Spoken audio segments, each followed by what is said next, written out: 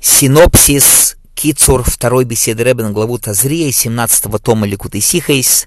Ребе дает нам потрясающий урок, что есть несколько примеров в Торе, когда мы видим, что из-за сомнений добавляется мицва. Как пример женщины, роженица, которая должна была принести 2 голубей в жертву.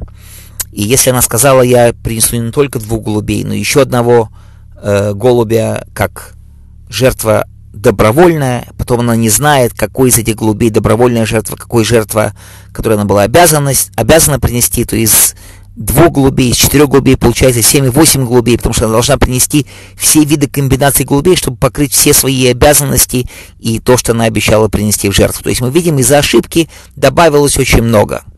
И пример приводится, что старейшина, мудрец Торы, чем больше он стареет, тоже вроде бы он слабеет с течением возраста, но на самом деле мудрости добавляется все больше и больше, он становится более мудрый. И то же самое в Галуте, пребывание еврейского народа в Галуте, как в Египте. Мы пребывали долго в Египте, чтобы собрать искры святости. С нашим пребыванием в Галуте добавляется искры святости, то есть тоже из-за проблем добавляется.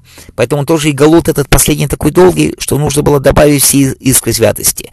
Но Ребе заканчивает, что сейчас, когда мы уже в Галуте пробыли так долго, что мы уже можем быть названы настоящие старики, старейшины Галута, уже были добавлены все искры святости, и нету никакой причины оставлять нас в Галуте совершенно, и Всевышний уже может не считать никакие доборы искры святостей, а привести Машиаха прямо сегодня, сейчас.